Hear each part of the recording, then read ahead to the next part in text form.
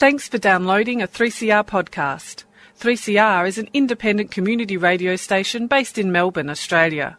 We need your financial support to keep going. Go to www.3cr.org.au for more information and to donate online. Now stay tuned for your 3CR podcast. You're listening to Radical Philosophy on Radio 3CR at 8:55 on your AM dial. And I'm Karen Green from the University of Melbourne. Like some food for thought? Tune in to Radical Philosophy with discussions on freedom, happiness, knowledge, evil and rational argument. With words from Midgley, Caputi, Adams, Stewart, Wolf and Hagengruber. Let's get radical about philosophy.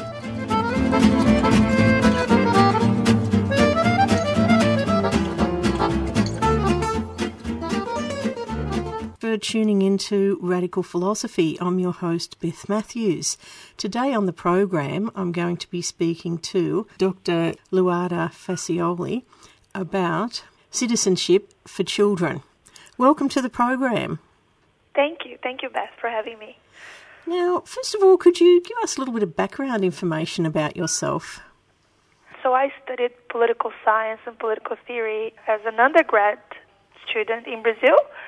And then I was really interested in political theory, so when I moved to Australia, I enrolled in a master's in philosophy at the University of Melbourne, and then later I undertook a PhD in philosophy at the Australian National University, also in philosophy. And yes, I've been studying philosophy for a while now, and now I'm a lecturer in political philosophy at the University of Sydney.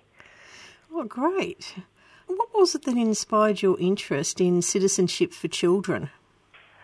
So during my PhD, I wrote a thesis on the ethics of immigration. And of course, questions of citizenship are very important in that overall topic. But I hadn't yet developed my own view of what gives some individuals, say adults or children, a moral right to citizenship. But of course, I had some background in that literature as a result of my thesis. After I finished my PhD, I became very interested in questions relating to childhood, philosophy of childhood, children's rights, etc.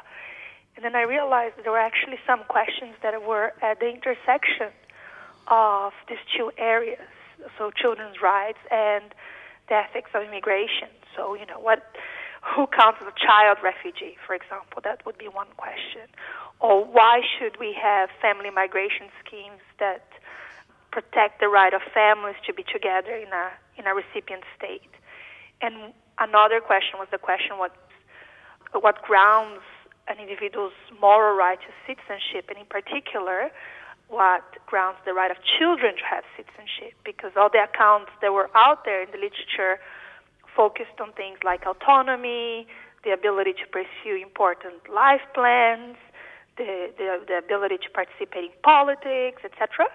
And that, of course, was much more relevant for adults, but also the citizenship principles we have in place, the legal principles in liberal societies, are principles that don't seem to do justice to all children who need citizenship. And so that's why I started writing on that topic.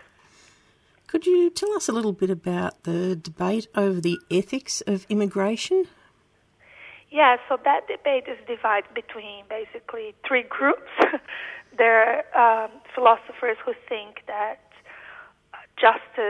global justice requires open borders, so states should only exclude prospective immigrants if, for example, there would be a threat to security, to domestic security, or it would lead to social chaos. So in extreme circumstances, states should be able to exclude prospective immigrants, but the general rule should be that people should be able to move freely across the world and settle in whatever state they deem fit. So these are the open borders proponents in the literature. On the other side, you have people who think that the state's right to control their borders is a very important right. It's a part and parcel of their right to self-determination. If we take away the right of political communities to exclude prospective immigrants, you basically undermine their ability to be self-determining. And some philosophers think that even when it comes to refugees, there is a right on the part of political communities to make their own decisions. Of course, these arguments are qualified, and there is an expectation that if states are not going to include refugees, they have to assist them where they are or engage in military intervention, etc. It's not that there are no more obligations to vulnerable people living abroad, but it's just that the state's right to control their borders is so strong that gives states a lot of leeway in how they go about discharging their obligations at the international level. So there are this kind of, let's say, two sides of the debate, and then there's this middle ground position that tries to create a compromise or develop a compromise between the different moral considerations that the different sides kind of emphasize.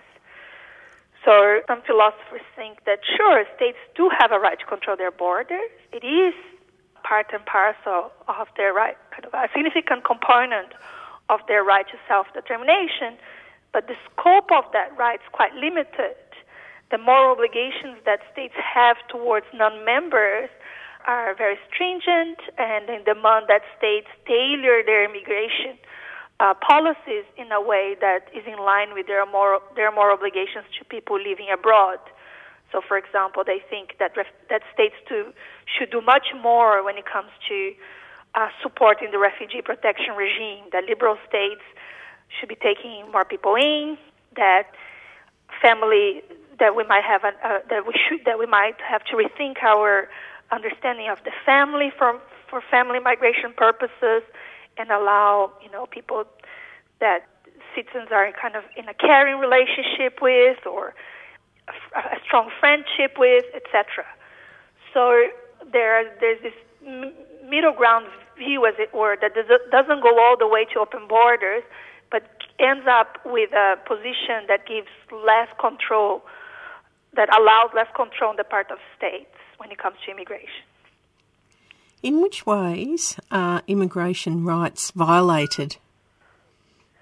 I mean, many ways. So, for example, if you think that refugees should have a right to settle permanently in a safe state, we know that not many refugees are given permanent residency visas, right? They're not allowed to settle permanently. They're put on temporary visas. You might think that that's a violation of an immigration right on the part of refugees, the right to settle in a safe state on a permanent basis. Of course, some refugees are settled permanently, but not all of them, and some are not settled at all, right? They spend years and years in refugee camps. So that's one clear case. The use of detention, especially ongoing detention on the part of states, it's very hard to justify 3, 4 years, 5 years of detention when the state should, on the part of a liberal state, they should just come up with a decision, and if someone is a refugee, they should either try and organize some sort of resettlement scheme with another state or settle those people in their territory. So what Australia does now, where it has kept people in detention center to basically make a point and deter people from coming to Australia by boat, that's very hard to justify. You have you can't leave people in a position of limbo for so long. They have to you need to put them in a position where they can move on with their lives. So this kind of use of detention as a way of deterring immigrants and refugees from coming to a liberal state, that's, I think, a violation of you might want to call it an immigration right. And then, you might have rights to do with the ability to settle in the state and receive support. So if we are allowing people to immigrate to our state, especially vulnerable people, to say Australia, but not giving them adequate support, then again, we might be violating an immigration right. I think there are many rights that relate to immigration, so it's hard to talk about an immigration right. But basically the idea is that even if states have a right to control their borders, some people have a very strong moral claim to immigrate, either because they're refugees or because they have a family member in the state.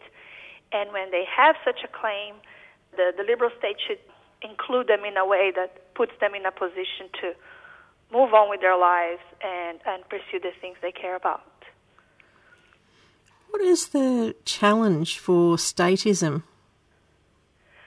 Again, there are many challenges because statism is a position that sees the state as kind of having moral significance, and there is now a very strong move in philosophy towards what's called cosmopolitanism, right? So all human beings should have, or the strong version that all human beings should have equal opportunities, and so states get in the way of people enjoying equal opportunities in their lives because, of course, if you're a citizen of a wealthy state, you're in a much better position to pursue the things you care about. If you're unlucky and you're born in a very poor state, then you're in a much worse position to pursue the things you care about, let alone meet your basic needs. So there's a very kind of compelling position in political philosophy called cosmopolitanism, moral cosmopolitanism, that starts with the idea that we need to arrange our institutions in a way that does justice to the idea that all human beings are equally entitled to, say, opportunities, or to have their, or equally entitled to similar level of respect. There are different ways of cashing that out, but however you cash that out, it's going to be very hard to justify the current institutions we have in place, where we have some states that are extremely affluent and some states that are very poor. So if you're a statist, you're saying, yes, that's true, all human beings matter equally. We should always think of human beings as having equal moral status, etc., etc. But there's something valuable about the state. We need to reform the international institutions we have, certainly reform domestic institutions, so make states more just and put states in a position where they can take their moral obligations to non-members more seriously, but we shouldn't get rid of the state. But of course, progress is, we haven't made much progress on that, right? So states take human rights more seriously than they have. Liberal democratic states take human rights more seriously than they have 100 years ago. There has been progress. But if you are a cosmopolitan, you worry that the progress is not coming fast enough, and that we might need to come up with new institutions. So the statist needs to explain why is it that we should hold on to the state despite the fact that we haven't managed to make the state fit for purpose. That is, have states, liberal states, that really ensure that all human beings have their human rights protected and promoted. So that's one kind of main challenge. And then another challenge is, in the area of immigration, another challenge is to justify the right of states to control their borders when that right gets in the way of people who are trying to seek better lives for themselves, right? So we just discussed the fact that opportunities are distributed unequally across the globe, that whether you're born in Australia or Congo will make a huge difference in how well your life goes. And now we're saying that on top of that, you can't just pack your suitcase and come to Australia in order to seek a better life for yourself. So if you're a statist who also believes that states have a right to control their borders, there is the burdens on you to show that there's something really significant about the right to control your borders that justifies excluding people, even people who enjoy worse opportunities in their countries of origin. Why are children morally owed citizenship in their state of residence? Yeah, so we have this kind of difficulty in showing that the right to control the state's right to control their borders is kind of can be justified in light of the unequal opportunities that people have access to at the global level. And then on top of that, you have this other challenge, which is once you've given a good account or a plausible account as to why states have that right, it looks like that right can also give or entitle them to exclude children who are born in the state. Why? well, most justifications for the state's right to exclude will appeal to their right to self-determination, right, to make their own decisions about who should become new members of the state. And once you kind of accept that argument, then it's not too hard to see that that argument would also apply to children. So if it's up to the political community, say up to Australians to decide who should become a member of Australia, then why shouldn't it also be up to Australians to decide if children who are born here should also become members of Australia? So the newborn is in a similar position to the prospective immigrant. They're both trying to kind of join that community as new members. And if we're already granted that it's up to us, say Australians, to decide if we're going to accept or allow a prospective immigrant to join as new members of our society, then why shouldn't it also be up to us to decide if we want to include so-called newcomers by birth, so children who are born in the territory? So that's a challenge, and that connects with one of your first questions about why I was interested in the question of why children have a right to citizenship. It looks like you can only resist that move if you have of course, if you're an open borders theorist, it's very easy to resist that conclusion. You don't even think states have a right to control their borders, so you're not worried about children being excluded. But if you're not an open borders theorist, if you think states have a right to control their borders, then now you need to tell a very compelling story about why children have a right to citizenship that will explain why is it that the political community can't just say, we're going to exclude newcomers by birth. We're going to exclude those who are born here. There's something about children that is different from the prospective immigrant who wants to join us. Perhaps the child in the moral claim that children have is kind of on a par with the claim that refugees have. Because many people, most philosophers who believe that states have a right to control their borders will say, yes, but that right is constrained by the right of refugees to seek a safe place. So it's not an absolute right. And then you tell us some story about why refugees have a right to move. And so you have to tell a similar story that shows that the right of children to become members of the community where they're born is equally strong. Yeah, for sure. What are children owed as a matter of justice? Well, so I think children are actually owed much more than we as a society give them.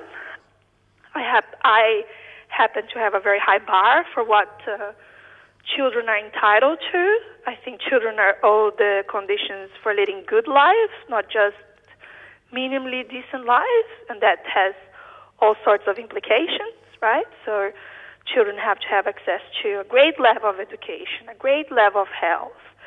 Children have to have their rights robustly protected and promoted. Children have to enjoy intimate relationships with people who actually take their job seriously. So it's not good enough to just not abuse and neglect your child for you to count as a moral parent. You have to actually create the conditions for your child's life to go well. So I have a very high bar for what children are owed as a matter of justice, and I think that creates duties both on the part of states and family members or carers. So there are some rights on the part of children that can be best promoted by parents and others, and as I say, carers more generally, if you are playing the parental role. For example, the interest on the part of the child to be part of a loving relationship, obviously, or affection. That's not something that the state can provide. That will be provided by family members or let's just say parents, but think of parents in this broad way, whoever is playing the parental role. And I also think, but there are some interests of children that are best protected by the state. The right of children to education, healthcare, etc. Of course, parents play a role there, but the state is in a unique position to create the conditions for children to enjoy a high level of healthcare and education, for example. And so I think that creates a duty of justice on the part of the state to create those conditions. It's not good enough for states to aim at this kind of sufficiency threshold where they do a good enough job. But instead of thinking of kind of the basic rights of the child, the state should be really putting a lot of resources into giving children kind of the best shot at leading good lives in childhood. And of course that will have an effect on how well their lives go in adulthood. But even for children who are not going to make it into adulthood, right? So some children will die. They're not going to become adults. That shouldn't matter. There are the conditions for good childhood. And unfortunately, and that's just a side comment, in society now I think we also, not only we are too happy to, or too tolerant of states and parents that just go for this, aim at this very low bar and basically think that so long as children are not being abused and neglected, everything is fine. But also I think we're moving this very problematic direction where we think of what children are owed in childhood as in purely instrumental terms. So we think about the things that children need for adulthood. And in so doing, we fail to kind of create the conditions for children to enjoy the goods of childhood, the things that make their childhoods go well, such as playing, right, and being carefree. And so when we make children go to school and then on top of that spend 3-4 hours practicing an instrument or doing all these other activities, and then we don't let them play because we think that will put them in a better position to, say, excel later on in life, we are not doing justice to children, because we should not only create the conditions for them to lead good adulthoods, of course we should, but not at the expense of them leading good childhoods. So that's another kind of duty of justice that we have, to protect their childhoods, create the conditions for them to enjoy the goods that are only available in childhood, such as the goods of play and carefreeness, etc. Yes, that's a really good point. Now, I think you've partly answered this question, but who has duties of justice towards children? Yeah, so I think the state and parents, these are the primary duty bearers. So, of course, the state is representing society at large. Of course, there are times where you can have a duty because you're a bystander, right? You're seeing a child being abused, for example. That gives you a duty to act, absolutely. We have duties of rescue, not only to children, but to adults. But the primary duty bearers here are the parents or the carers and the state. And how does citizenship fit into this picture? Yeah, so I think that, so remember that I mentioned the importance of providing an account, a kind of compelling account as to why children are owed citizenship that would then protect children from a political community that simply, decides that they want to exclude them from citizenship. And I think the moral right to citizenship on the part of children is actually grounded on this interest that children have to be effectively paternalized by their state of residence. So I already said that the state has to create the conditions for children's lives to go well. And not only that, they have to do so robustly, and we have very good empirical evidence that when children are citizens of a state, they enjoy much better access to very important rights, or rights that are necessary for their lives to go well. So when children are citizens, they enjoy either they enjoy a better kind of bundle of legal rights to health care, education, etc., and even if they live in a society where you don't need to be a citizen to get a full package of rights, so some liberal democratic states have moved towards basically giving immigrant children the same rights as children who are citizens. But even when that has happened, that has been a result of kind of a certain political facts that could well change. So at the moment, that political community believes that it's important to extend the rights of citizenship to immigrant children, but they could easily change their minds, whereas with citizenship always guarantees the best bundle of legal rights. To be a citizen of a state is to have access to all the important legal rights that are available in a society. There's no better bundle of rights than the bundle that comes with citizenship. And so if we really want children to be given the conditions to lead good lives, we better give them the best bundle of legal rights. And citizenship does that, and it does that robustly. It doesn't matter what is going on in politics. What doesn't matter what the politics of the day is. If you are a citizen of a society, you get the best bundle of legal rights that is available, and that's important if we think that the state should be creating the condition for children's lives to go well, or, in other words, acting in kind of acts of effective paternalism, doing a good job of paternalizing children, which children have a right to, given that they don't yet have a fully developed capacity for autonomy, and so their ability to lead good lives in the hands of others to a much greater extent than it is in the case of adults. Is there anything else you'd like to add that we haven't already discussed? No, I think these are the most important questions in this area. Yeah, no, I think I've said everything. Oh, well, thank you very much for coming onto the program today. Oh, my pleasure. Thanks for having me. And I've been speaking with Dr. Luada Facioli about citizenship for children. Well, that's all we have time for today. Hope you've enjoyed the program, and stay tuned for the fabulous Swing and Sway.